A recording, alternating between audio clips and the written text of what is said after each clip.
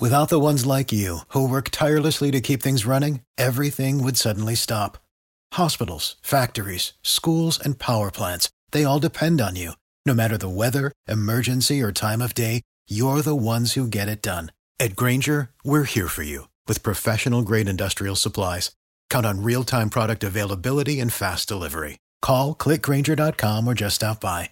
Grainger, for the ones who get it done. Support for this podcast comes from Frito-Lay and the 2023 Snack Bracket Championship. The Frito-Lay Snack Challenge is underway, and fans are voting on their favorite snacks to crown champion. We're talking about prime-time matchups between the best 64 snacks in the land. Will Ruffles Ridges reign supreme? Can Doritos defend their dynasty? Or will Smart Food use their smarts for a surprise upset? Only you can decide. Get in on all the action for a chance to win up to $1,000 or a year's worth of snacks. Let your snacks be heard. Just go to fritolaysnacket.sbnation.com to vote and enter for a chance to win. No purchase necessary. Sweepstakes ends April 3rd, 2023. Void where prohibited. Year's worth of snacks awarded in the form of 52 coupons, each good for one bag of chips. See official rules at fritolaysnacket.sbnation.com. Hello, everybody, and welcome to another edition of the Only Podcast. I am your co-host, Austin Smith, joined as always by your other co-host, John Kirby. You can find us on Twitter at ACSmith06 and at John_Kirby. And as always, follow the mothership at The Only Colors. The date is Tuesday, February 19th. And let's do this good news. Michigan State went 2-0 last week. They did. 2 wins. 2 big wins. Big wins against good teams. Not just that, kept what we thought maybe a week ago, very slim regular season conference championship hopes, not just alive, but alive and well. Yeah, and last Tuesday against, we'll get to them in a second here, but last Tuesday was a huge day for Michigan State's title hopes. Huge day in basketball. Huge day in basketball in general, but just a massive day for MSU's Big Ten title hopes. Not only did they go on the road and beat Wisconsin, which we'll dive into more obviously with our full preview, but their main competition, Michigan and Purdue, each lost a game, allowing MSU to now be, I believe, tied for the conference lead with only 6 games remaining. Well, yeah. So let's back up. One of the teams lost a game that you could forgive. Sure. Another one of those teams lost a game that you simply cannot forgive. Yeah, the matrix would indicate that was a bad loss. It wasn't just bad. You lost to a turd team. Yes. Stinky. Downright putrid. Can't have it. Michigan loses on the road at Penn State 75-69, despite Penn State's best efforts to choke it away. Tried hard. I mean, Penn State was up by 20-something points in this game at some point? Close to it? Yeah, they and Louisville, who hosted Duke, oh man, both took they both just really did their best to give it away. Louisville did to Duke, which was sad. That was not fun. Penn State, though, held on, improved their record from last in the Big Ten to last in the Big Ten after beating Michigan. Really good job, guys. Maryland took down Purdue 70-56 and kind of dominated. I feel like last week, I remember I was trying to hype them up a little, and that I think College Park's a tough place to play. I think that they had the bigs to do it, and honestly, Carson Edwards got his, but everybody, Bruno Fernando, 12 points, 12 rebounds. It's just, they're a problem down low. So even the score now, as you mentioned, Michigan State, Michigan, both 12-3, Purdue 11-3, half game back. So a little more work to do. We'll talk a little bit more about the remaining schedules in a bit, but what I don't want to be lost in a very news-filled week of Michigan State basketball was how gutty and maybe not enjoyable, but to a Big Ten fan, highly entertaining win at Wisconsin. Yeah, well, let's dive in there. That was, coming off of, a pretty tough stretch of games for Michigan State. They had a win against Minnesota the weekend before. This matchup with Wisconsin obviously had a nice win, a nice little palate cleanser there. But previous, losing 3 games, all for a variety of different reasons. The season seemingly kind of spinning out of control a little bit. giving everybody rightful cause for alarm. To go in and beat a Wisconsin team that was playing some really good basketball, the way that they did was almost like, I don't know, I came out of this game being like, okay, like things are fine now.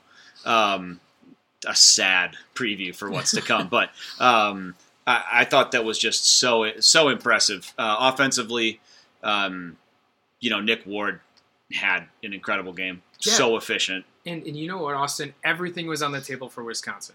Yep. I mean, they went from kind of an afterthought in the Big Ten race to cruising up the standings. And they had a home game, against a team that was semi-reeling. I know we got the bounce back win against Minnesota, but semi-reeling, and they were playing very much to be a part of the Big Ten race. Absolutely. Had everything on the line. And MSU went in and won, and this stat may shock you, they're 12th out of 16 games in this series. That's surprising. It's surprising, right? I was pretty surprised to see that number. And I think, I have to check, but I believe the last 5. So wow. So that would be shocking, given the fact that 1 or 2 of those games were played in the 9 seed year. I mean, listen, the squad has heart, and for some reason, Greg Gard just can't get it done. Yeah, and this is one of those games where it was just so impressive to see them get punched and punch back in, again, a hostile environment. One of the hardest environments to play in the entire Big Ten. Mm-hmm. A place that Michigan State has had games before. I remember back in the Denzel years, just had an absolute nightmare of a time playing up there. Won some games there, but also had a tough time. And this game, again, a team that was, like you said, kind of reeling. It was really impressive to see them kind of sack up and go win this game. I stand corrected. Michigan State didn't win 5 in a row. They've won 6 in a row. 6 in a row. There you go. I mean, even better. So they're not afraid. Madison is no longer the snake pit that maybe we once remember it to have been. It was at one point. And it was. And now we have guys that have gone in there and won before. As we want to talk about specifically, you mentioned Nick Ward was great. But on top of that, their 2 best guards, Demetric Trice and Brad Davison, ultimately no-shows. Yeah, and that was one of the things we talked about going into this game was, what Wisconsin does to you is down low, they have one of the best big men in the entire country in Ethan Happ. And not only is he able to score down low, defend down low, alter the, opponent's shots on the defensive end, what he does so well is another thing he does so well that sets him apart from other bigs is he distributes the ball. Yeah, he's a great passer. And having Davison and Trice each shooting up like close to at the time, if not above 40% from 3, that's a dangerous recipe. So you kind of have to, pick your poison here if you're MSU. And it was interesting to see them go at this the same way that Michigan did not long ago, and that was they kind of let Ethan Happ have his way a little bit and spent a lot of effort shutting down those shooters. Yeah, and they did a fantastic job. McQuaid's defense, again, we can't say enough about it. Maybe, Travis Trice was Colin Cassius Winston instead of his little brother this week. I don't know. I mean, those two, though, just to give it a little more light to that, Davison and Trice went a combined 4 of 18 from the field, including 2 of 10 from 3. And a garbage 3 at the end of the game. Yeah. Absolutely. So, really, a total no-show from 2 guys that they needed. They rely on. They needed to play well. I mean, Happ got his 20 points, 12 rebounds, 3 assists, 2 steals, and a block. You can't ask for a lot more out of him, except for one big area, and that's free throws. Yeah, that was sad to watch. Yeah, down the stretch, for all that Ethan Happ is going to be one of those guys that I wonder if I was a Wisconsin fan, he's objectively so good, but there's such a Achilles heel with him that you wonder how high the ceiling really is at a certain point. Well, you're looking at the ceiling. This is it. And, we talked about, I think we were texting about it, and it's like, at what point, you are a senior, that you've never been good at free throws. This is not like a new thing. Nope. How and why are you not trying any other method possible, including the Rick Barry granny? There's no shame in it. Yeah, it. it's just a matter of pride. Well, and that's too damn bad Right, and that came back to bite him in this Yeah. one. He went 0 for 6 from the free throw line. I think missing at least 4, maybe all 6 of those, like really down the stretch of this game when they needed buckets. Well, in this game, felt like every basket mattered. For sure, 100%. And when they come away empty like that, it's almost like deflating. And he's not the reason they lost. Like we talked about, if you rely on one guy to win a game every time, that's a bad formula. Yeah, tough recipe. And really, no one else stepped up. Like I said, Davison and Trice, who are their number 2 and 3 threats, just not out there. And Reavers, the guy I trashed. X-Man. Yeah, the guy I trashed naturally. I said I didn't think he was good, and he came out and played really well. Really served his role perfectly. Made 3 threes, scored 11 points, had 4 rebounds. But they turned the ball over, 10 times. I feel like that might be kind of a lot for Wisconsin. Them, absolutely. And there was those bigs, those 2, Reavers and Happ. Happ turned the ball over 6 times. So for as much good as he does, for as good as he is, I think he's probably a first-team All-American type player, first-team All-Big Ten at the very least. Sure. Possibly Player of the Year in the conference. He ended up biting them in the ass. And like you said, if you have one guy that truly controls your fate like that, as we've seen with games with Cassius Winston before, it can kill you. So not all good things happen in this game. Only 11 team assists. And I think the thing that stuck out to me was really, really rough end of game execution. Really bad. And fortunately, we get to kind of forget about that because it ended up going our way. But, MSU up 3 with the ball out of bounds, out of a timeout, throwing the ball in right next to the bench and just throw it right away. Kenny Goins throws it away.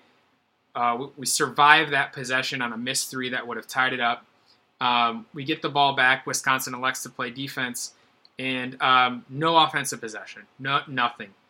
Kenny Goins bails everyone out with a 3-pointer, rattles it home, and we all start celebrating, and rightfully, but like that's not how you beat really good teams. And then even to make matters worse, Wisconsin misses a desperation 3 with about under 20 seconds left. Cassius Winston gets the ball and decides, instead of just to get fouled and make his free throws, throws it 60 feet to Ward. And to be fair, that is a fantastic fast break opportunity. Situationally, right? Why even do it? And Ward catches it and won. Now we're really celebrating, but things that make you just you're like pull your hair out. It's one of those no yes moments, and that's what it was with Kenny Goins. Quickly on Goins, I feel like that little segment there was just the most true Kenny Goins couple minutes that there will ever be in a basketball game.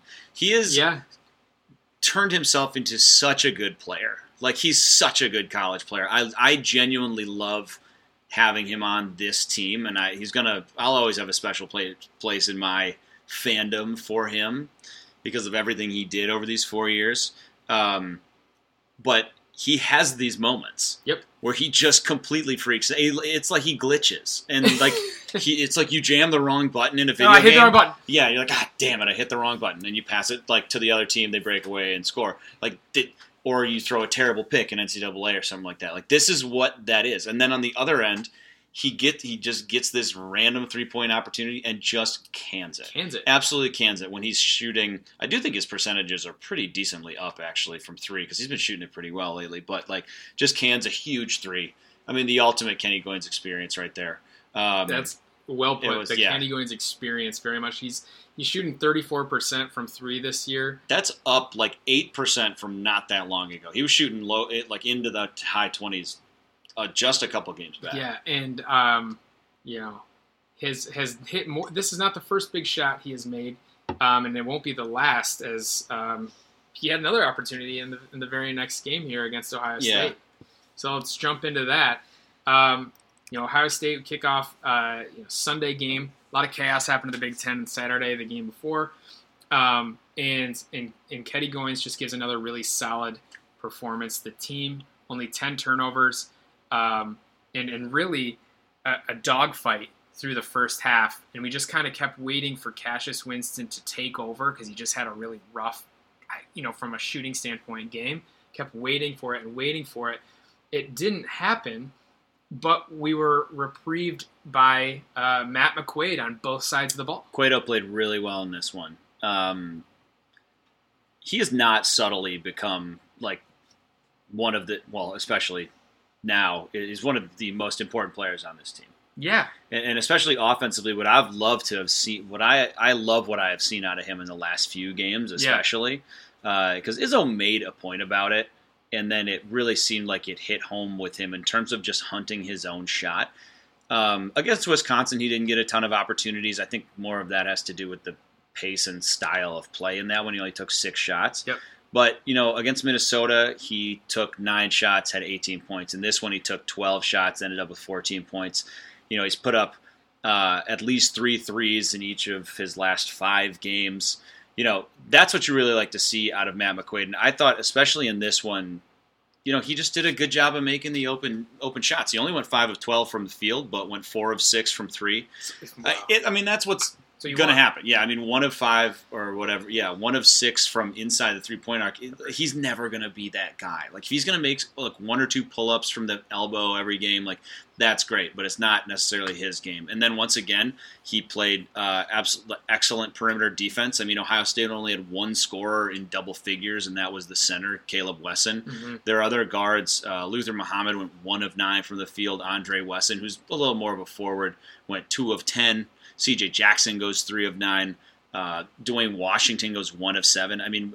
Part of this is Michigan State's excellent defense. The other part is just the second half for Ohio State. They could not buy a bucket. And I will say, watching this game, the fact that they were down at half after watching the first half, to me, it wasn't like MSU was playing poorly. Mm-hmm. It was really that Ohio State was it was a reversal of luck. Mm-hmm. Ohio State was canning these shots that were just terrible shots. Mm-hmm. And Michigan State had, I think, in the first 5 or 6 minutes, had 4 shots just go basically down and out. Yep. So really, I think, I don't know that this was... It all evened out. Yeah, I would say even more than really this score doesn't really tell this story. I think it's a little exaggerated in terms of the final margin.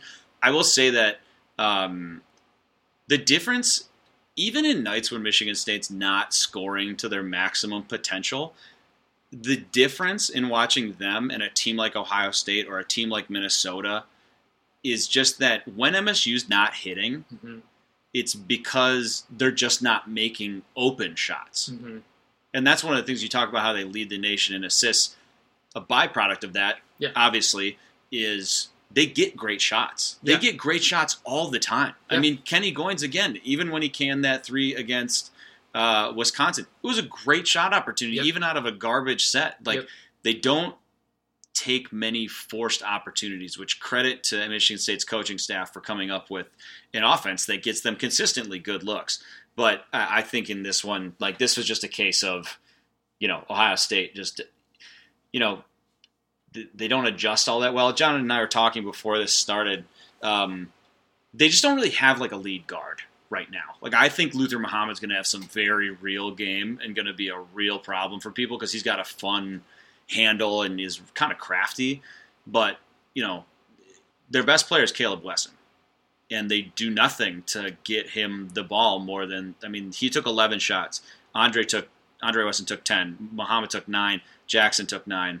Washington took 7.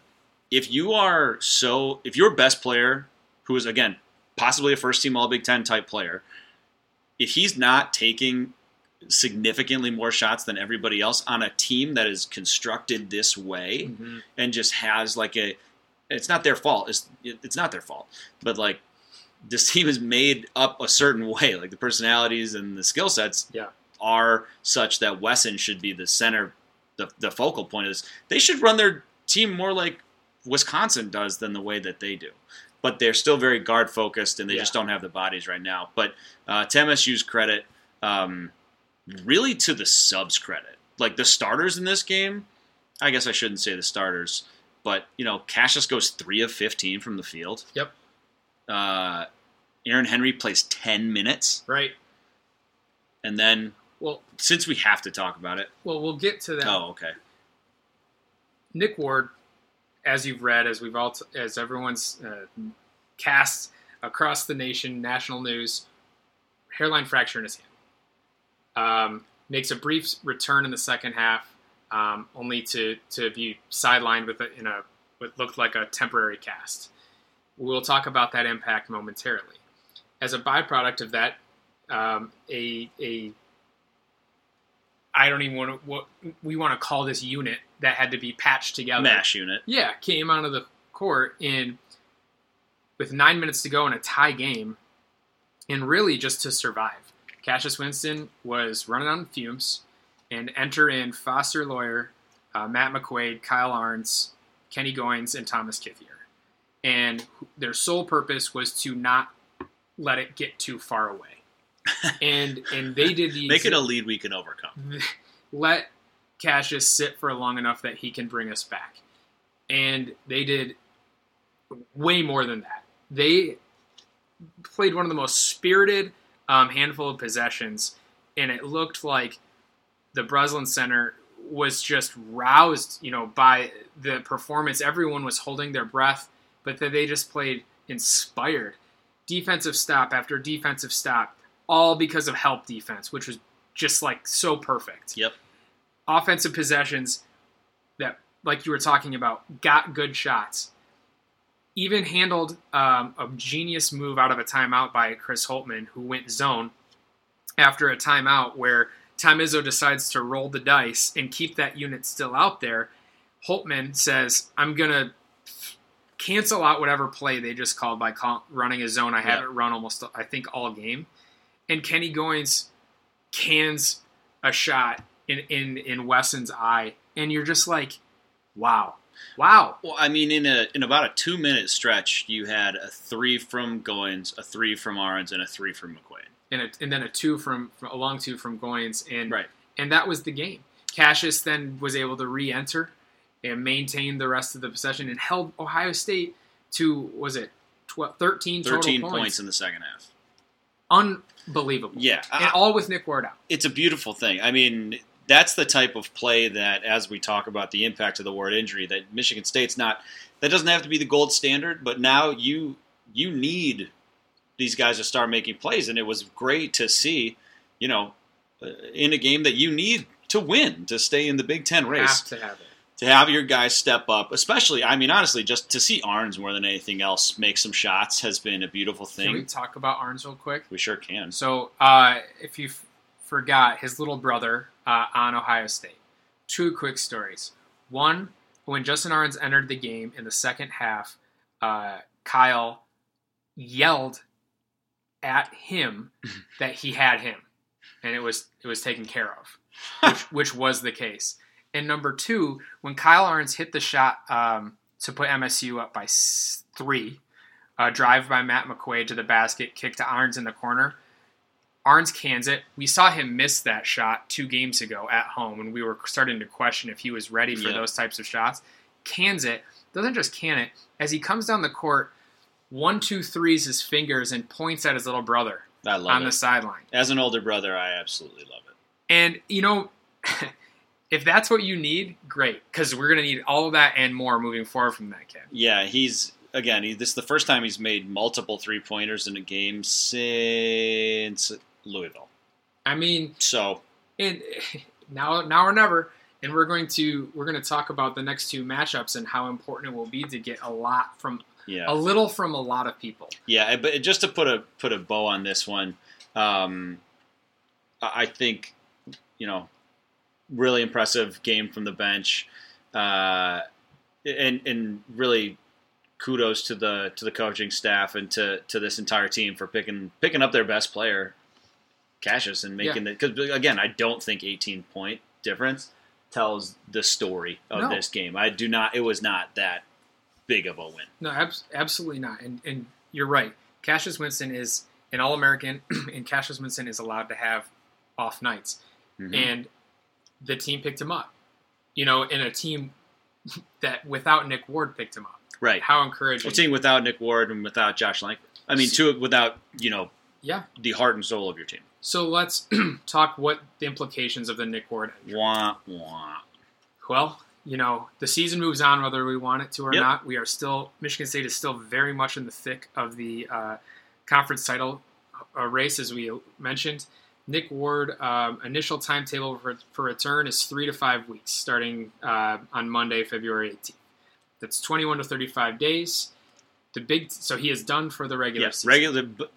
To paint it into black and white, he is not going to return during the regular season of Michigan State's regular season. And I guess I can't say that for sure. It would be shocking. So the Big Ten tournament, Michigan State is all but almost assured, I think, a 99.4% chance of being in the top 4 in the Big Ten, which means you get a double bye. So the first Big Ten tournament game is 25 days away. Again, that is within the 21 to 35 day timetable. If you win in the Big Ten tournament, you play the next day and the next day. So 25 to 27 days for the Big Ten tournament.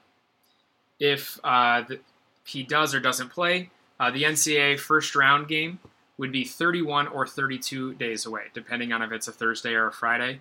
And the NCAA second round game would be 33 to 34 days away, depending on if it's Saturday or Sunday. There is a chance that Nick Ward is able to return for the Big Ten tournament game. There is a chance that Nick Ward is unable to play until a potential Sweet 16 game. Anywhere in the middle of that. Yeah. And it will be not a week by week, it will be a day by day. Yep. And unfortunately, no one will probably know until the pressers, and even then, no one will know. We won't know. You will not know when Nick Ward is coming back until you see him step on that floor. I will not be surprised at all. Almost an advantage. No, I would say there is a gamesmanship level to this when it comes especially to the NCAA tournament, but definitely part of it's the Big Ten tournament. There's an advantage in going into that game with that unknown. I mean, Michigan State's they're going to play the way they're going to play.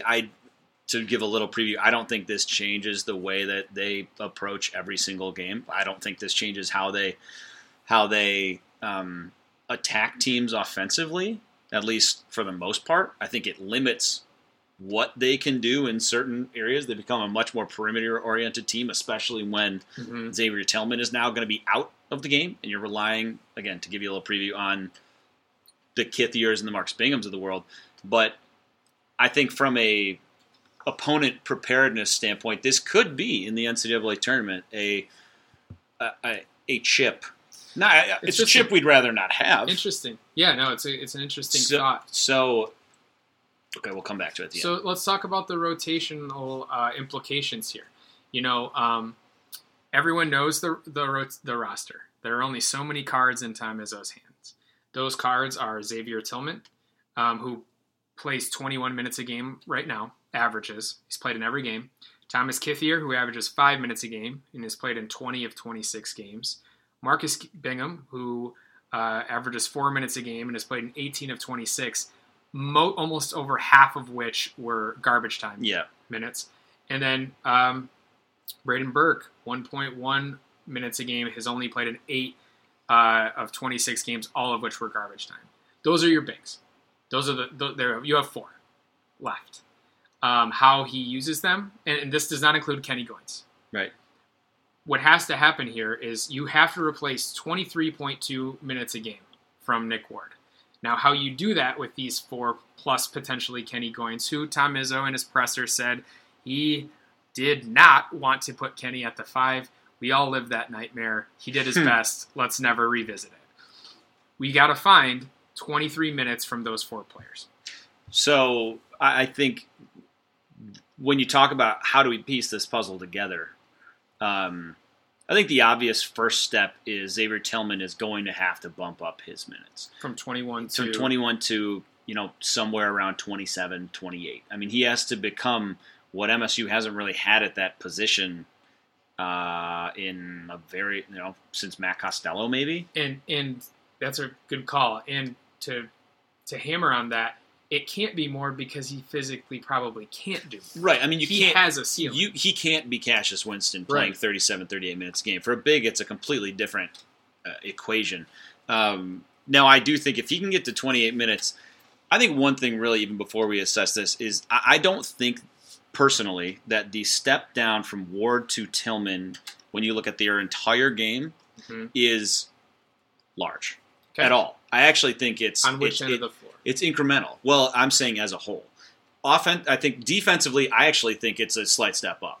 Xavier Tillman is a better defender than Nick Ward. Nick Ward has done a remarkable job of getting into better shape, moving his feet better, and becoming an average, capable defender. Which, when you remember what he was doing as a true freshman when Michigan State had only Kenny Goins behind him, you didn't have he couldn't stay on the floor because he couldn't stop fouling people. Yep. And he that's out of his genes now. I think MSU has been running him 23 minutes a game because you've got two really good bigs, and if they're fresh and they're running, it's a better way for MSU to win games. Now, I think defensively, again, I think Tillman's a better defender. He's a better shot blocker, better athlete, longer arms. He can check anybody. He can switch better defensively than Ward can. So I think defensively it's actually a slight step up. Now, offensively is where things get really interesting. Nick Ward is an elite finisher around the rim, nationwide. No questions there. We have seen him struggle with double teams, which can limit the offense a little bit, and he doesn't stretch the floor a ton. There are limits to his game. Now, I don't know that Xavier Tillman necessarily solves all of that, but I think the biggest step down offensively is just the ability to finish. He's not going to finish at the same rate. I don't think his offensive game is terribly different from Nick Ward's. He's got better range than Nick Ward. He's actually made a couple threes this year. I think the difference is the level of attention that another team is going to give the bigs now is going to be significantly less. You don't have to really game plan for Xavier Tillman the same way you have to game plan for Ward because he's just not as clinical. Now, that could work to his advantage, maybe, because he's going to get the ball a little easier potentially. But he's never been a featured option of this offense. You're losing, really the only other reliable scorer besides Cassius Winston. So offensively is where I think you notice the step down. But I don't think that's a huge step down. Where I get worried here is backfilling, probably not all of Tillman's minutes, probably closer to like 15 of his minutes as opposed to the full 21 because he'll be kind of bumping up and taking some of those Ward minutes. It's become for the first time all year, aside from maybe Foster Lawyer, the time when you're going to have somebody on the floor where you're like, just be neutral. Just don't be a negative here. And we're going to be just fine. And we've lived those in the past. Oh, plenty of times. Colby, Willeman, Mike Keebler, Austin Thornton. I mean, the list goes on. There's tons of them. At a point in time, Tum Tum offensively was absolutely that. Like, there are plenty of examples. And MSU has gotten through them. They've had less talented teams than this one's going to be, even with these other guys playing. I think this is going to be the most interesting opportunity here comes for Thomas Kithier, a guy that we've talked about here, and I think it's interesting. The narrative on him has completely shifted since the beginning of the year, where you're like, is this guy ever going to be able to play? Like, he just looked like he had never played basketball a couple times. But what he's done is he's carved out a little niche for himself recently, where he is just the try hard, set hard screens, defend, give 5 fouls if you need to, and just fight for rebounds, get good positioning. Again, we have seen less talented players than Thomas Kithier survive in this role before. And now, do I think he's going to be some superstar? No. Do I think he's a guy who can steal 12 minutes a night? Up from 5? It'll be interesting. Probably has to be more than that. It's probably going to have to be more over 15. Okay. Because he's given us 5 already. You need more. Yeah. Let's go back and let's talk through the Xavier Tillman and Nick Ward comparison. Our boy Nick Ward has put together quite a silent defensive presence from a shot blocking standpoint. Absolutely. And while Xavier Tillman is rightfully flying up the charts as well on the all-time block leaders, Nick Ward will be missed. He is currently just past Drew Namick for to be the 4th most blocks in Michigan State history, currently 47th in the Big Ten. And it's not just the blocks.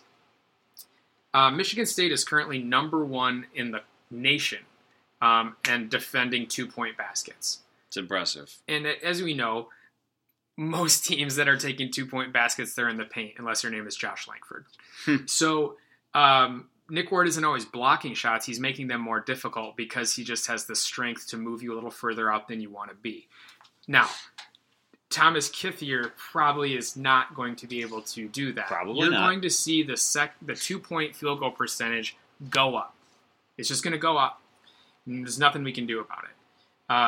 That's going to make life a little more difficult, and that's maybe the one area where you're going to see it doesn't show up in the box score where Nick Ward is doing something, but you're losing about 70 pounds from Kithier, and if Marcus huge Bingham, step down, and 100 from Marcus Bingham. Yeah, that's absolutely a critical talking point, because that is where you're dipping into the third tier of your big men. Yep. Like, you don't. There are not many teams in the country that can look at their third big and think, okay, they are physically something like Kentucky, where you have like these huge dudes, like 4 7-footers coming off the bench and all this stuff. Yeah. So you just have to set expectations here, like you said. It's survival. It's survival, and especially when you look at the rest of the schedule here in the regular season, you're talking about going up against teams with big size. I mean, we're going to talk about Rutgers and Michigan, who are coming up this week here in a second. Rutgers is a huge team. Michigan has bigs. Nebraska, not as much size, but you got Michigan twice. Indiana, we saw what Deron Davis did to Nick Ward. I mean, I'm not saying Michigan State's going to lose any of these games. I'm not saying they're going to win any of these games. But it becomes a very real part of any given game plan. And it's going to necessitate now a much larger concentration on team rebounding, team shot blocking. You're just right. And here's something to consider. Xavier Tillman is the most foul-y guy on the team. He likes fouls. He statistically averages more personal fouls a game than anyone else. And that's now a death sentence. Can't happen. It is. And I do wonder, I will say, I'll put Izzo on the hot seat a little bit, or I would challenge him in that if the rubber meets the road and Xavier Tillman picks up 3 fouls in the first half, you're really going to roll with Thomas Kithier for better or worse, and you're not going to experiment with Kenny Goins and throwing another wing in there? Well, I'm just saying, if you believe him that's not going to happen at some point, sure, you haven't paid attention. Yeah, and I think and we're talking about a best-case scenario and a worst-case situation right now, and if things get that dire, then it's all hands on deck. Right, but I'm just saying I won't be surprised if I see it. I think MSU has a little more wing depth to play around with if he's comfortable playing Gabe Brown. Because then you talk about, I mean, you could realistically run a Cassius, McQuaid, Henry, Arns, Goins 5 out there. It is almost no size to speak of. However, you could do it. You could do a lot of things. We could run Braden Burke at point guard. Why not? But I'm just saying it's possible. I think this opens up, again, we'll finish talking about the rotation implications, but huge area of opportunity for Kithier. I mean, honestly, if he comes through and is anything more than if he's even a neutral player, he's already a folk hero. I mean, he's already a hero. You know what? This is I'm talking out of my ass right now. This is different from usual? Very true. Got it. Continuing normal conversation with you. Thank you. If there was ever a time to pull a Judd Heathcote and hide your Xavier Tillman foul-y guy, the 2-3 zone is. And here's the deal: you don't have to be good at a 2-3 zone. You have to just survive and hope teams miss. Duke made a living doing it last year. None of those kids could defend. None. True. And so what do? Packed it in and said, "We hope we're going to out-offense you." Now I don't know if we can out-offensive you, but when you're talking about the lineups you're talking about, well.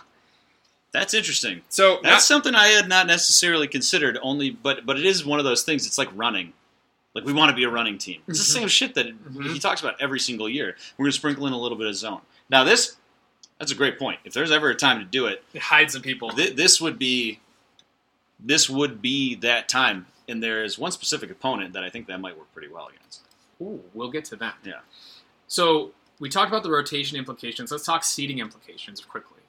I want to remind everyone that the Kenyon Martin rule is in place. If you're unfamiliar, Kenyon Martin was awesome. Very good. On University of Cincinnati, and they were undefeated and the best team, or at least number 1 or number 2 team in the country. He tragically broke his leg in the what conference? I think the Big East is when Cincinnati they were in like the were they in the Big East? It might have been a Big East. Long back in like 2001. A hot minute ago. Maybe. Yeah. And he was in the 02 draft. And they dropped Cincinnati to a 2 seed, even though they had the resume of a 1. Because they lost their first-team All-American. Now, things are subjective. The tournament committee may say things like, that is not going to happen anymore, blah, blah, blah. They may go back on that. That said, Michigan State has one of, if not the best tournament resumes, and I think people forget, Austin. People forget. All the way to the point where, a week and a half ago, before the Minnesota game, we had people telling us that we'd be lucky if Michigan State made the tournament. Yeah, that was crazy talk. And here's why. MSU has 13 Quadrant 1 in combined Quadrant 1 and Quadrant 2 wins. 13. That's tied for second most in the nation. Only 4 teams have 14. Michigan State has the most Quadrant 1 wins. 10. That's the most of any team in the country. And if you split it in half, there are what are called the Quadrant 1A wins, which is the top half of those. MSU has tied for third most with 5. Kentucky and Kansas have 6, and Duke has 7.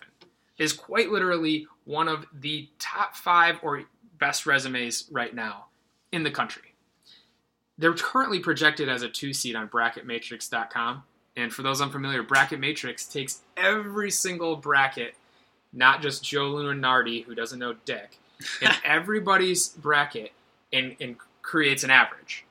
Currently, Michigan State is a number 2 seed and 6th overall. So that's like a universal thing. So let's say worst case scenario right now. Let's say things get real bad the final 5 games in the Big Ten tournament. Let's say they go 2-3. Because I just have to believe that Michigan State can beat a Rutgers team with this roster, worst case, and split with a home game against Nebraska and at Indiana. Yep. Okay? And they lose 2 to Michigan. And then let's say they lose to their first round of the Big Ten tournament.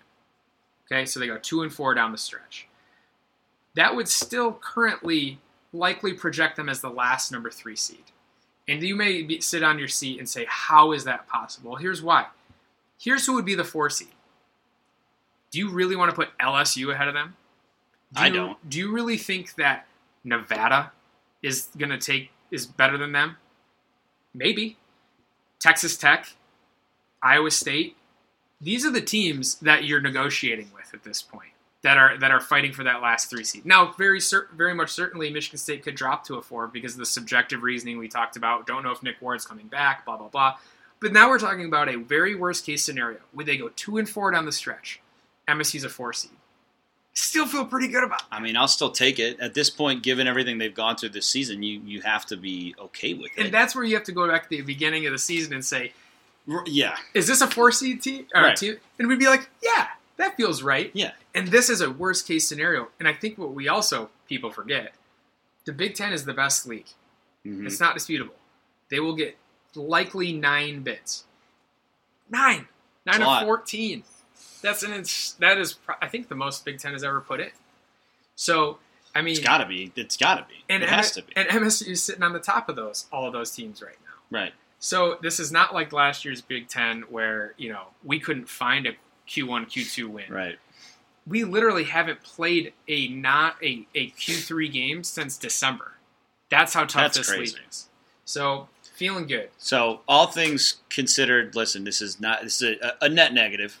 I think we would all agree. Not good. However, reading the tea leaves here, there is a decent chance, based on the timeline given. Now, we have no idea how accurate that is, obviously. Based on the timeline given, a first or second game appearance from Nick Ward is not out of the question at all. Mm-hmm. And if this team can survive through those 2 games, it would stand to reason that he there's a pretty good chance he would be back for a second weekend. Now, we've seen great teams lose before that, so we don't want to put the cart before the horse. But if you're just laying out the black and white, what we know based on the actual timeline, that is in all likelihood. One last thing, and then we're going to talk about the Big Ten games of the week from last week. Personally, I would be very surprised if he plays in that Big Ten tournament. Yep. Even if he's healthy. Okay. And this is also one of those Big Ten tournaments. We'll talk about this more later. I don't care if they lose in their first game. Yeah. And here's the it doesn't matter. And here's the other thing. You get a matchup against Maryland. With no Nick Ward. With no Nick Ward. Yeah, that's a tough one. We got problems. We got a lot of problems. You had a problem going into that game with Nick Ward. Yeah. You got a lot more coming out of it. But overall, I would say chances of Nick Ward coming back, it sounds like it's a possibility. It's not over. What else can you ask for? It's not over. Nope. Okay. Big Ten games of the week last week. We already alluded to Purdue dropping one in College Park to Maryland. And then Maryland on Saturday went into Michigan and just kind of didn't show up. Yeah, Maryland with a very, hey, we're super excited now. Oh, that's right. But you know what? Thanks for getting one. Hey, Puts we needed us on the that board. one. That was a big more one. Important. That was a big one. Oh, it was a much bigger one. Because Purdue, like we talked about last week, that was the only game where you looked at Purdue's schedule and like they could lose that game. That is it. And now you're hoping. And again, that's Maryland though. Yeah. Just up and down and up and down. Which is why I kind of love them in the tournament. Oh, I think that's a team with the right matchups that's easily a Sweet 16 team. I would not want to play them as like if they're a 5 or a 6. Ooh, monster. I don't want to play them. 2 first-rounders in their front court. Yeah, I don't want to play them. And guards that can get hot. That is the team. Add them to the list. Okay. National games of the week. Kentucky went into LSU. LSU got their signature win on the year. No, LSU went to Kentucky. I'm sorry. LSU went to Kentucky, got their signature win on the year. Very few people. On a suspect call. Talk about it. Suspect call. It looked a lot like offensive goaltending. Mm-hmm. That ball was definitely not outside of the cylinder. Non-reviewable. Non-reviewable, which is, of all the things we spend our time reviewing, you would think flagrant fouls on a friggin' jersey pull, and we're not going to review that. A game ending. Like literally, possibly. It turns out it might not end up being the end of the world for Kentucky, but this is a game that is going to affect seeding. Yes, absolutely. Maybe not for Kentucky, but definitely for LSU. Absolutely. And I say only maybe not for Kentucky because we'll fast forward to Saturday.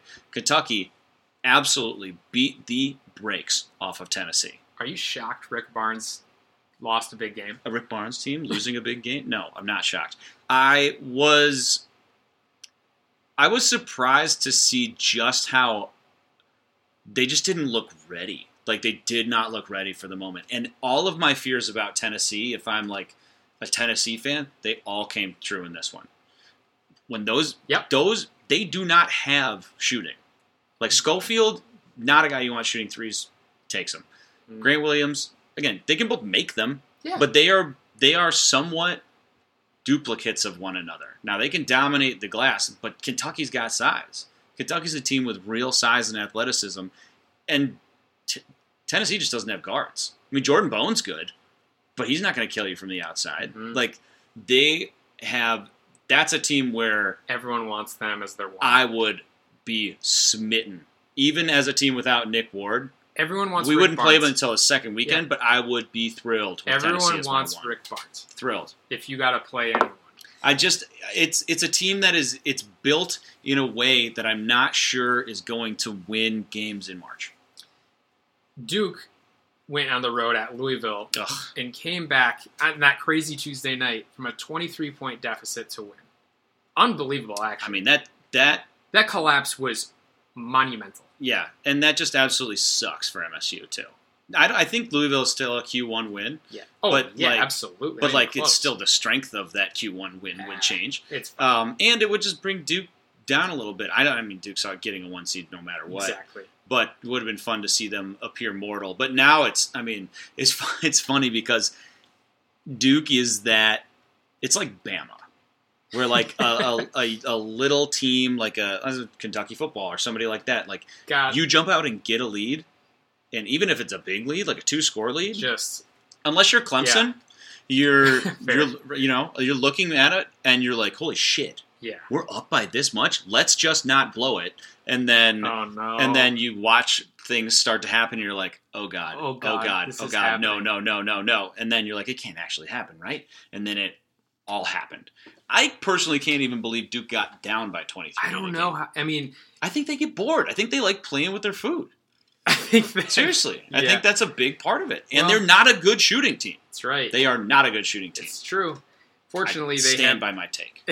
I don't think anyone disagrees. Unfortunately, they have, as we talked about, 3 of the top 5 draft picks who can just get to the basket when they feel like it. So Cam Reddish, if he's a top 5 pick, that's a mistake. Okay.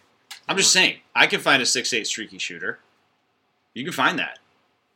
I wish we had one. No, I would take it. I'm not. Please do not misconstrue this as I would not want Cam Reddish on my team. Iowa State went to Kansas State, and the reason why this happened. Iowa State upsets Kansas State, and all of a sudden KU sniffs life. I was watching this, not watching this game, but like tracking it on my phone, and I saw it at the end. I'm like, yeah, of course. This would happen. Now there are plenty of games to be had. Kansas is still not in the driver's seat, but they needed that. But this was like the first domino. The first domino, exactly. And then, we talked about last week teams you don't want to play. I don't know if you had a chance to watch Murray State at Austin Peay. Sure didn't. Okay, well, it's worth watching Murray State. Ja Morant. Ja Morant is incredible. I mean, he's the number 2 pick, maybe number 3 pick. He's Russell Westbrook. He's unbelievable. Yeah. No, he's Russell. I mean, it's and he's the same smaller player. than you want him to. Like, you watch him and you're like, that's not him. Yeah. Like, when you're like, I've never seen this guy play. That can't be him. That's one of the dudes that you get in even a D1 weight, not a D1, like a Power 5 weight room, man, and you're talking about a different player. This talking about an NBA weight room. This dude's he had an animal. 32 points. It was an awesome game. Another big game. Buffalo went on the road at Toledo. The reason that one was big is because Buffalo was actually not favored in that game, I don't believe. Crazy. And the last one, VCU took down Dayton with a bucket with 6 seconds to go. The reason we talk about these 3 teams are the teams you don't want to play. These are all the teams that you might see in that first weekend, and we've identified some that we don't want. All 3 came away victorious in games that I don't think were favored to win, at least from the Ken Palm, not from Vegas. Buffalo's probably shaping up as a round of 32 type game. They might find themselves if they win out here, they could be a 4 seed. Yeah, okay. I mean, they're ranked in the top 25 right now, and I know that's. You want to make them my 4 seed and Tennessee my 1 seed? Whew. That's fine. This is one of those years where the matchups matter so much that I'm going to get way too into the seeding. All right, so as we talked about, MSU, Purdue, and Michigan all neck and neck right now, but with the remaining schedules, we have Michigan State with the 7th most difficult Big Ten schedule remaining, Purdue with the 3rd easiest remaining, and Michigan with the most difficult. Michigan's is tough. Yep, so that statistically puts Michigan State around about 57% chance to share a conference title and a 28% chance to win outright. Purdue at 49% to share, 20% to win outright, and Michigan at about 38% to share, 15% to win outright. Yeah, and quite the turnaround. I mean, this is interesting because, talk about a change from 1 week to the next, especially in the difficulty of your schedule. I mean, it shows you how much that Wisconsin game really factored into the difficulty because we were talking about the 3rd most difficult. Now it's down to 7th, right in the middle of the pack. And Purdue's went from easiest to 3rd easiest somehow. Well, because they had their toughest game. Yeah, but it's no longer the easiest. But it doesn't make any sense. Oh, sorry. Yeah. Either way. So it means the other teams on their schedule won some games. Michigan losing that game against Penn State is looking real bad for them right now, all things considered. They have they have a brutal stretch. 2 games against Michigan State and a game at Minnesota, at Maryland. I mean, that's tough. Now, I think to talk about this positively, like Michigan State they control their own destiny here for the most part. Yeah, I mean, it's true. if we talk about it strictly from a splitting perspective, they control their own destiny. Now, again, that is the most silver of linings and the most lipstick you can put on a pig for a situation where Nick Ward's getting hurt. But win out, you win a banner. I mean, in all likelihood, win 5 games left. Win 5 and you split a banner.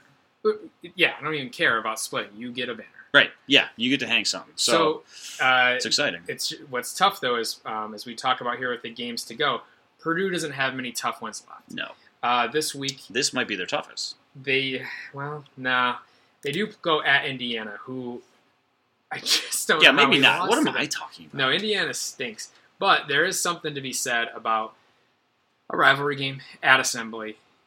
There's something there. I mean, Indiana now sitting at 4-10 in the Big Ten. Yeah. Not and good. You guys wanted Crom Teen to show himself out the door. Tuesday, you also have Maryland headed to Iowa. Iowa, all of a sudden, 9-5, tied with Wisconsin here for 5th. But Iowa, they've really used all their season luck. Oh, you hate to see it. That is our things you hate to see this week. They've used their luck to beat a Northwestern at the buzzer, and then the very next game at Rutgers. And then one of the crazier plays I've seen. One of probably, if you had to put a percentage to it, shots being made the way it was made has to be one of the lowest percentage shots you can take. I don't know. I can count on one hand the amount of time I've seen someone make a 3 that banked in when it was a corner 3. Yeah, I mean, it just doesn't happen. Like, the percentage chance on that is incredibly low. So if you didn't see it, Iowa throws the ball the full length of the court. It's tipped, doesn't go to the intended person, bounces. Freshman Joe Wieskamp, who will be a problem in the Big Ten for years to come. Correct. Catches it, turns, and flings it. It hits the top corner of the backboard and falls in for them to win at the buzzer. Super weird. And Rutgers, it's Rutgers. They knew.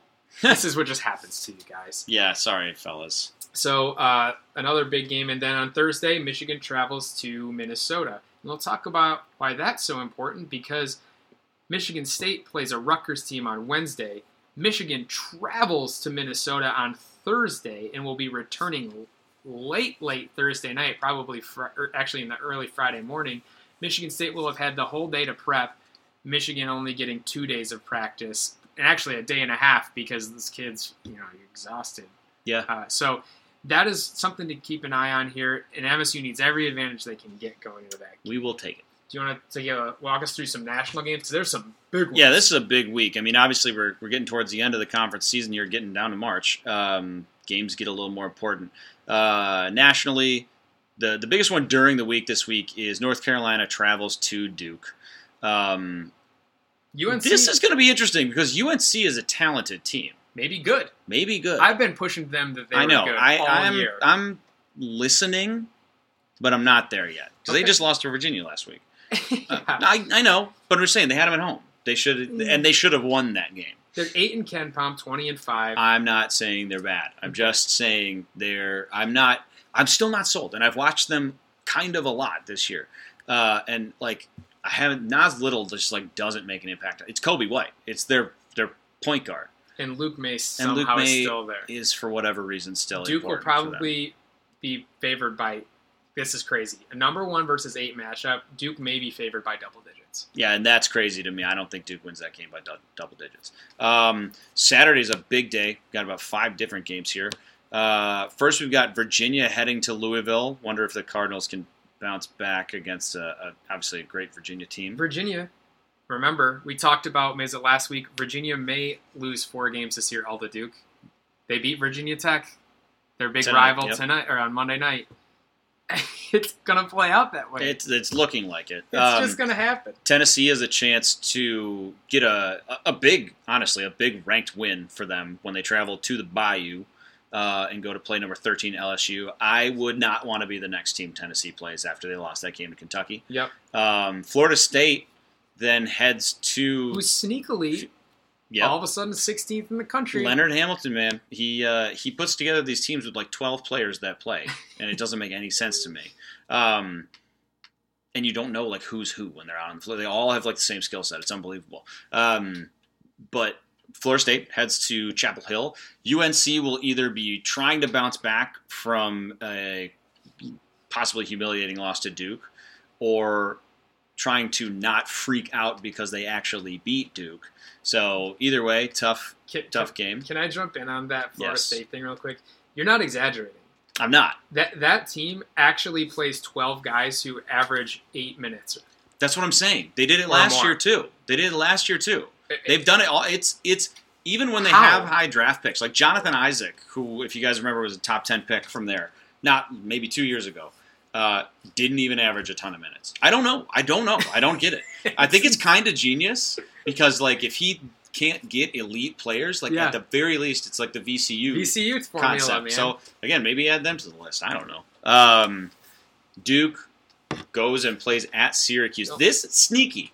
Sneaky. It's not though, because Syracuse already beat Duke. That's a good point. But Duke can't shoot.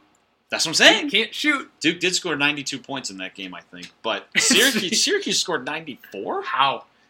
That's a huge problem. If there's been a red flag against Duke all year, it is that game. Because this is not a good Syracuse team. And then 2 more. Damn it. I hate Syracuse. Sorry, man. Join the club. Yeah. Saturday, again, like you mentioned, 5 huge games. Kansas travels to Texas Tech. And really what could determine if Kansas has a chance to play for the Big 12 title or not.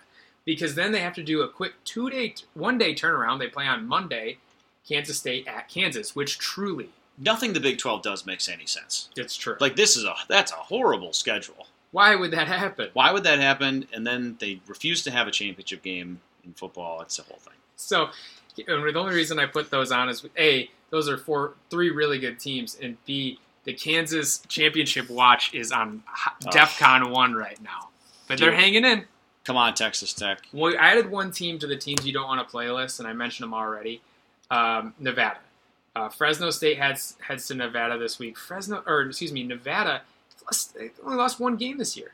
And I know. And you're going to say, yeah, but... What, Nevada?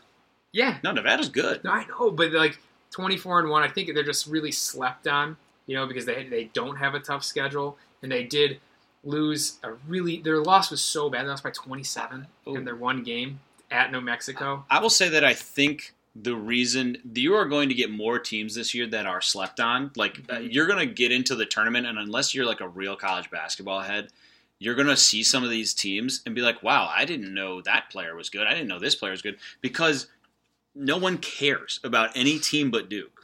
Like, it's seriously, it's so Duke that, like, we're missing out on greatness from other teams. It's really, and that's why I call these games out to you, because there's a lot of other fun, good hoop out there. Nevada only has 2 Q1 wins. They're 2-0, but they have 10 Q2 wins. Wow. So, like, when they're 12-0 in Q1 and Q2, that's a lot. That is a lot. Like, remember, and I told you, Michigan State had the most in the country, or 13. They have 12. Yeah, that's a lot. So that's why I don't want to play them.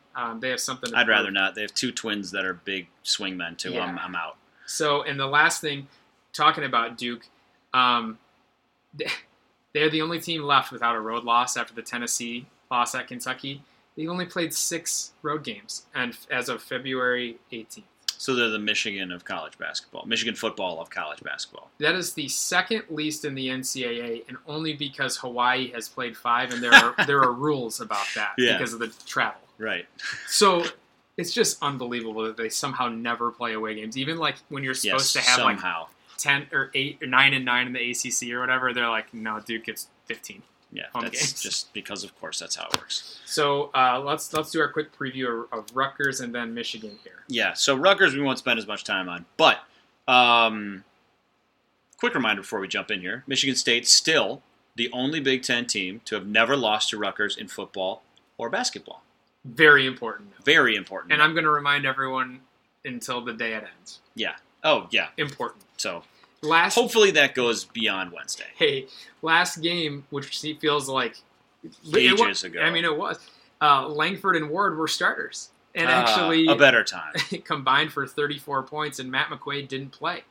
This was when Matt McQuaid was hurt. Yeah, so Michigan State was only up 2 at the half, and their 2 best players, Eugene Amoroyu Amaruyi. Thank you.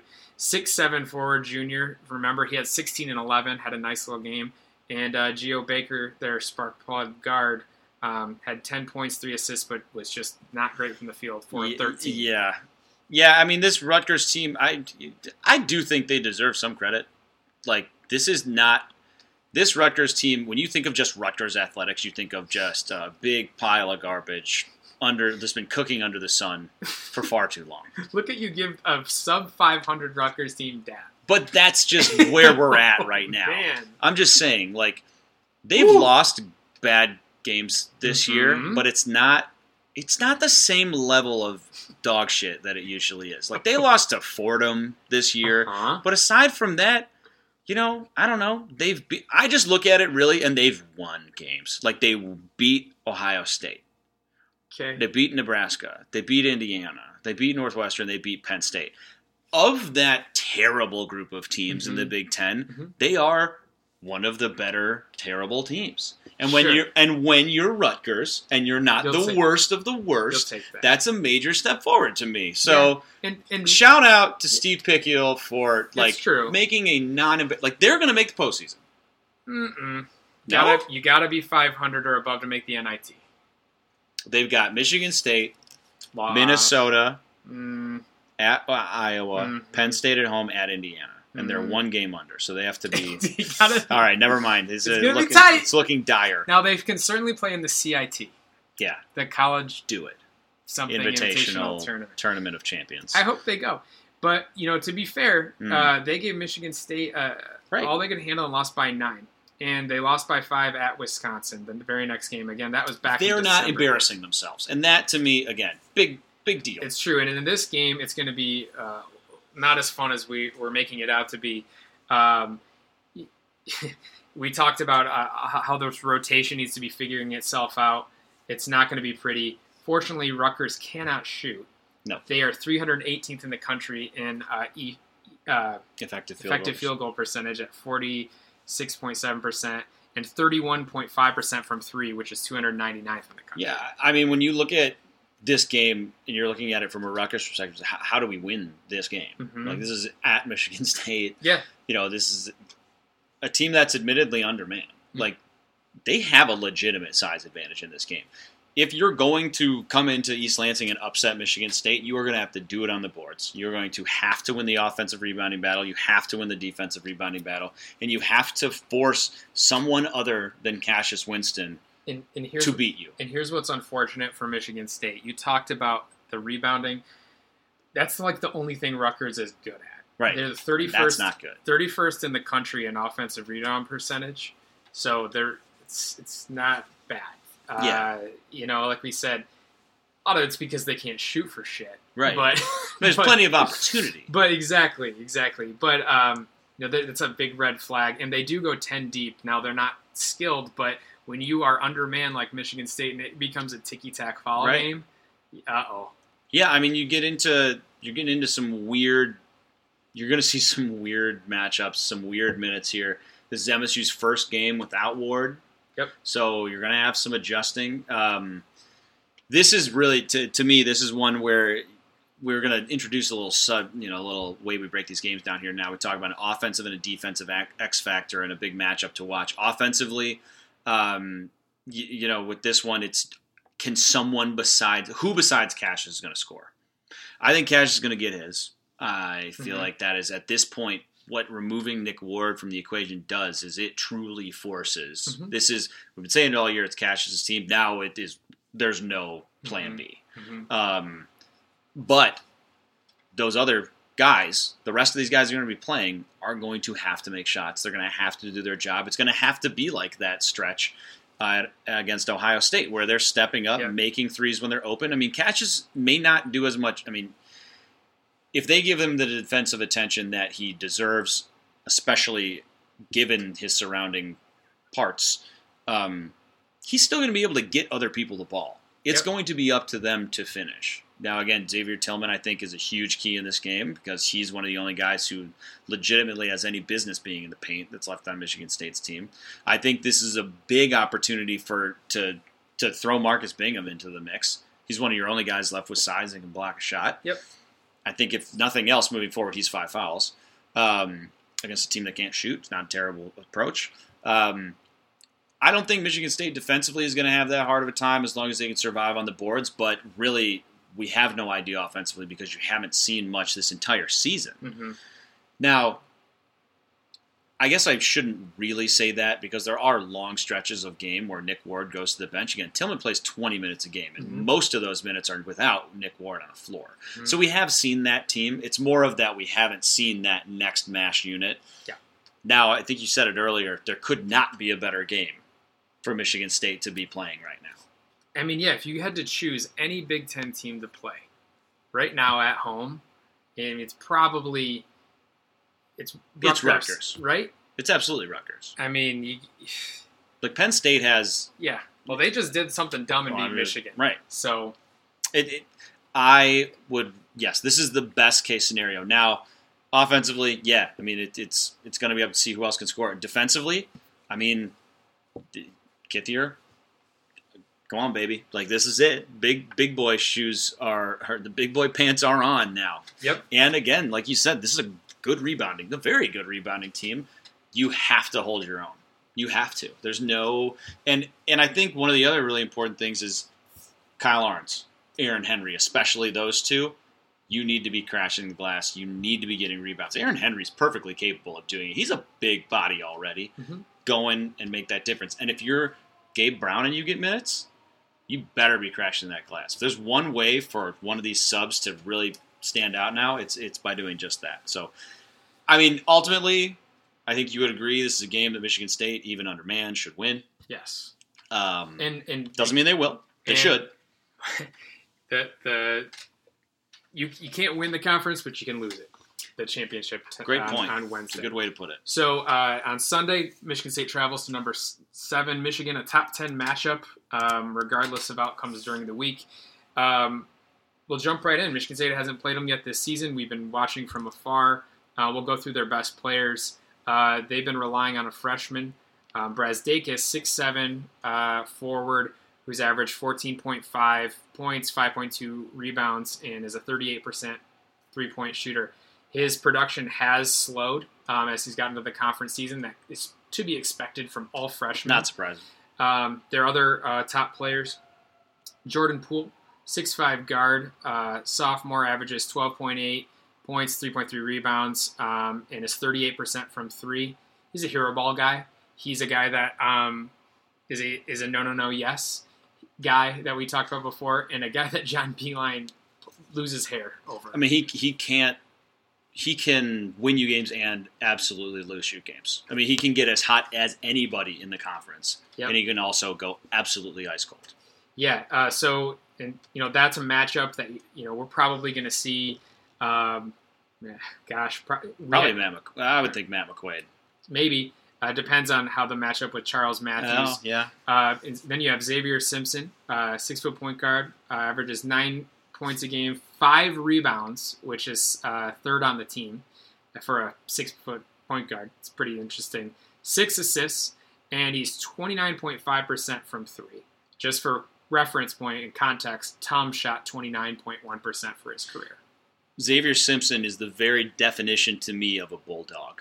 Mm-hmm. I mean, and he's also the only player that has consistently eaten Cassius Winston's lunch in their matchups. He is as good a small defensive guard as you're going to find. Mm-hmm. He's offensively more capable than a Tum-Tum, although the percentages are the same.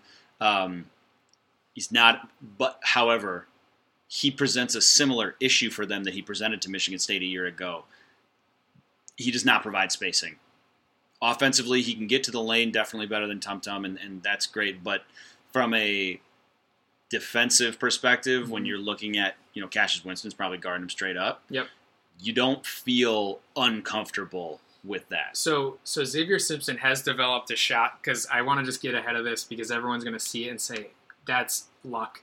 He has a shot that is a sky hook from a point guard. Yep. It is not a mistake, and it's not luck. He practices it, and usually when he gets switches on ball screens, he can even use it against big guys. That's how he gets buckets in the lane. It's from the right side with his right hand. It's odd. It's annoying. It's annoying.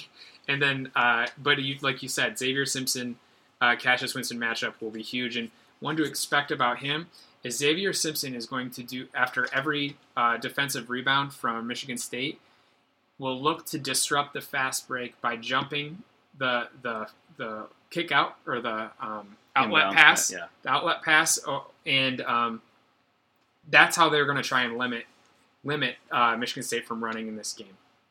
Finally, Charles Matthews, their 6'6" senior, transfer from Kentucky a handful of years ago. Pretty consistent, 13 points a game, 5 rebounds, 33% from 3. He is their best wing defender. He and Matt McQuaid, if they guard each other, will likely, cancel each other out. It would probably be a mistake to waste Charles Matthews on Aaron Henry. Yeah. You just want to take McQuaid out if I'm Beeline, and probably vice versa unless McQuaid matches up against Poole. So, yeah, and that's it. Like truly, all 4 of those guys, if I'm correct, average 30-plus minutes a game. Well, and then the last guy, which is our X factor, is John Teske. Yeah, so, yes. Defensively for Michigan State, huge test, both literally and figuratively, is going to be the 7'1" center, John Teske. Large dude. Capable. The size presents itself. I mean, the size speaks for itself. How the hell is Michigan State going to guard a 7'1" center? It's going to be difficult. It's going to be. I'm not sure how well it's really going to go. Now, Teske can shoot it a little bit. He's not going to blow you away. Mm-hmm. Really, in any way, shape, or form, he's not going to blow you away. But against what Michigan State's going to be rolling out there, function over form, I guess. To me, it's the type of thing where if he gets the ball down low and you're in there with Thomas Kithier, you're in there with Marcus Bingham. Bingham, I think, is probably, again, from a size perspective, I wouldn't hesitate to give Marcus Bingham tick against John Teske because he has length that can disrupt a shot. He can block a shot a little bit. But it's one of those, to me, where if you're down there with him and he's getting position on you, grab him, foul him, move on. Unless you're Xavier Tillman, if you're one of the backups, that is. So that's going to be a huge deal. Now, offensively, I mean, to me, this game is dictated in the Winston-Simpson matchup. Now, Cassius doesn't have to win by a landslide, but he cannot lose. That's right. He cannot lose that matchup. Because this team just can't win without it. I mean, call it what it is. What compounding that is that you have Charles Matthews out there, too, who's a very good wing defender, like you said. Your 2 guards, really the only 2 guys who can play point guard in this game, because Foster Lorer will get destroyed. He might get Andrew Maxwell against Bama if he goes up against Xavier Simpson. Truly. I think Xavier Simpson would just eat him alive. I'd love to be wrong. But Cassius has to win that matchup. He has to win that matchup. He can't lose it offensively. He can't lose it defensively. Like he has to be the best player on the floor. And I think he is. I think he is. Yeah. But he has to play like it in this one. I think that MSU really, this game's going to be dictated again, I think, in the backcourt. Jordan Poole, I mean, if he goes off, he goes off. I think I'm okay with Aaron Henry covering him. Aaron Henry, still, despite his offensive issues, is a plus defensive player who can give Poole issues with size. Mm-hmm. And Poole's more of a shooter than a slasher. So if you're talking, you're just going close out, run him off 3-point line. Bresdakis, I mean, if you're going to, Kenny Goins covering him is as good a matchup as Michigan State can ask for. That's right. So the backcourt offensively, MSU's just, you got to make shots when you get them. Mm-hmm. You're going to have to be efficient. The part that scares me the most about this game is twofold. First, turnovers. Michigan State still bad with turnovers. Still bad with turnovers. Although they have only turned the ball over 10 times in each of the last 2 games. They have to do that at a bare minimum in this one, in my opinion. Mm-hmm. And then the fact that you don't have somebody who can get John Teske in trouble scares me. Nick Ward can get him in trouble. Yep, that's about it. And you're right.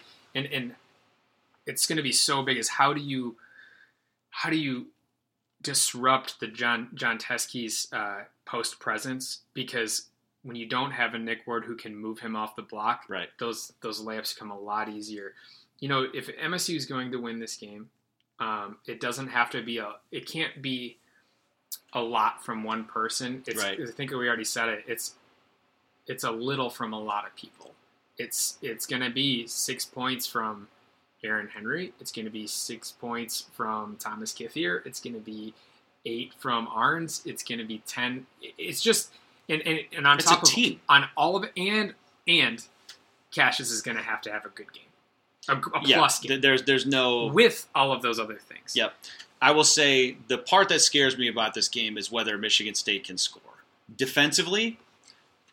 I mean, would you like to have another big like Nick Ward there that can push Teske out a little bit? Yes.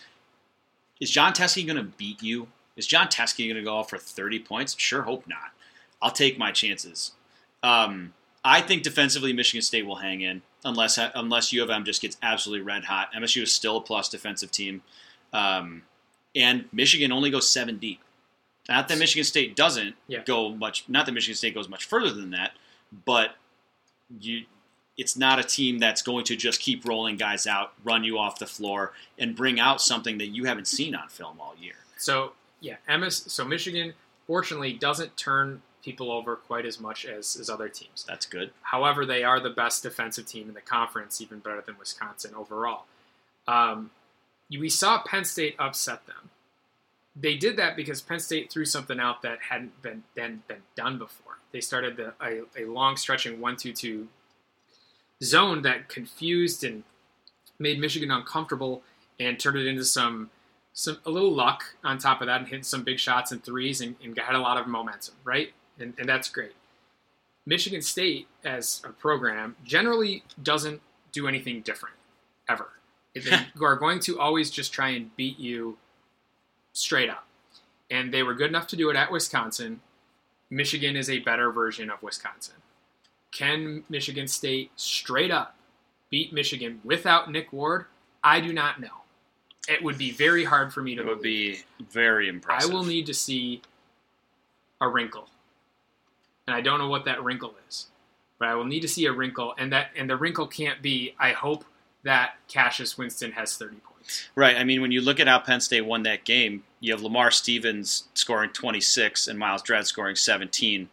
That's hero ball. I mean, they got beat by hero ball. And then you look at what Michigan did. You had Poole going 7 of 18 from the field, 1 of 8 from 3. Xavier Simpson attempting 6 threes, going 2 of 6 from deep.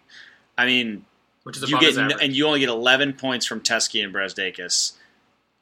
That is not a formula that Michigan State should be looking to try and repeat because they're not. Offensively, they're not going to be able to do that. And defensively, you're really relying on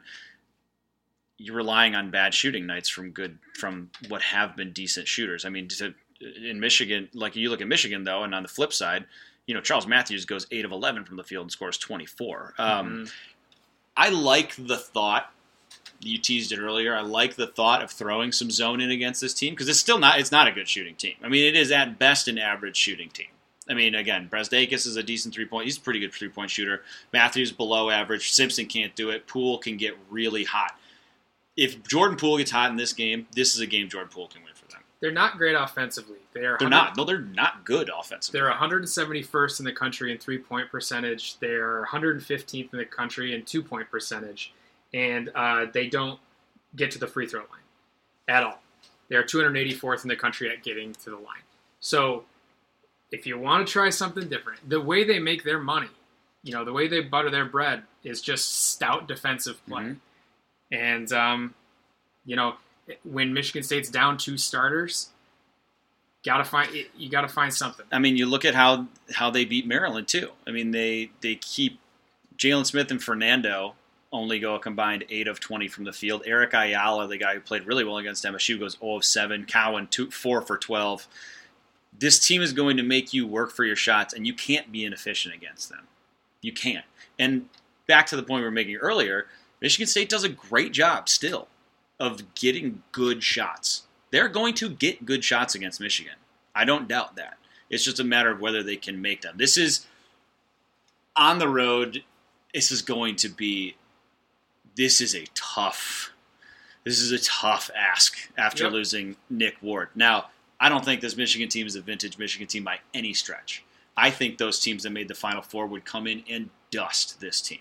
Truly. And those were national championship worthy teams. They would dust this team. Can I say, I think last year's team might beat this team. I don't think last year's national championship team was that great. And I'll say, I was talking about the Trey Burke squads. Okay. Then I'm with you. Yeah. No, last year's team, they're fine. They're fine. But this is a tough one. This is a tough win. I mean, Michigan State has the timing works to their advantage. I do think they can exploit some things here, but this is going to take everything they had against Wisconsin plus more. Yep. Got to have a little from a lot of people. Yep. And put themselves in a position to even have this game matter by taking down Rutgers. Yep. This week. Got to win Wednesday first. So I think that about does it for us today. For John, this is Austin, and we will catch you guys next week. See ya. Today's episode is brought to you by Cars.com. With over 2 million vehicles and 50,000 more added every day, Cars.com will match you with the perfect car for you, your budget, your life, your style. And if you're ready to say goodbye to your current car, Cars.com will get you an instant offer to cash it in. Just start by entering your license plate and get matched with a local dealer who will write you the check. So whether you're looking to buy or sell, just go to Cars.com. It's magical.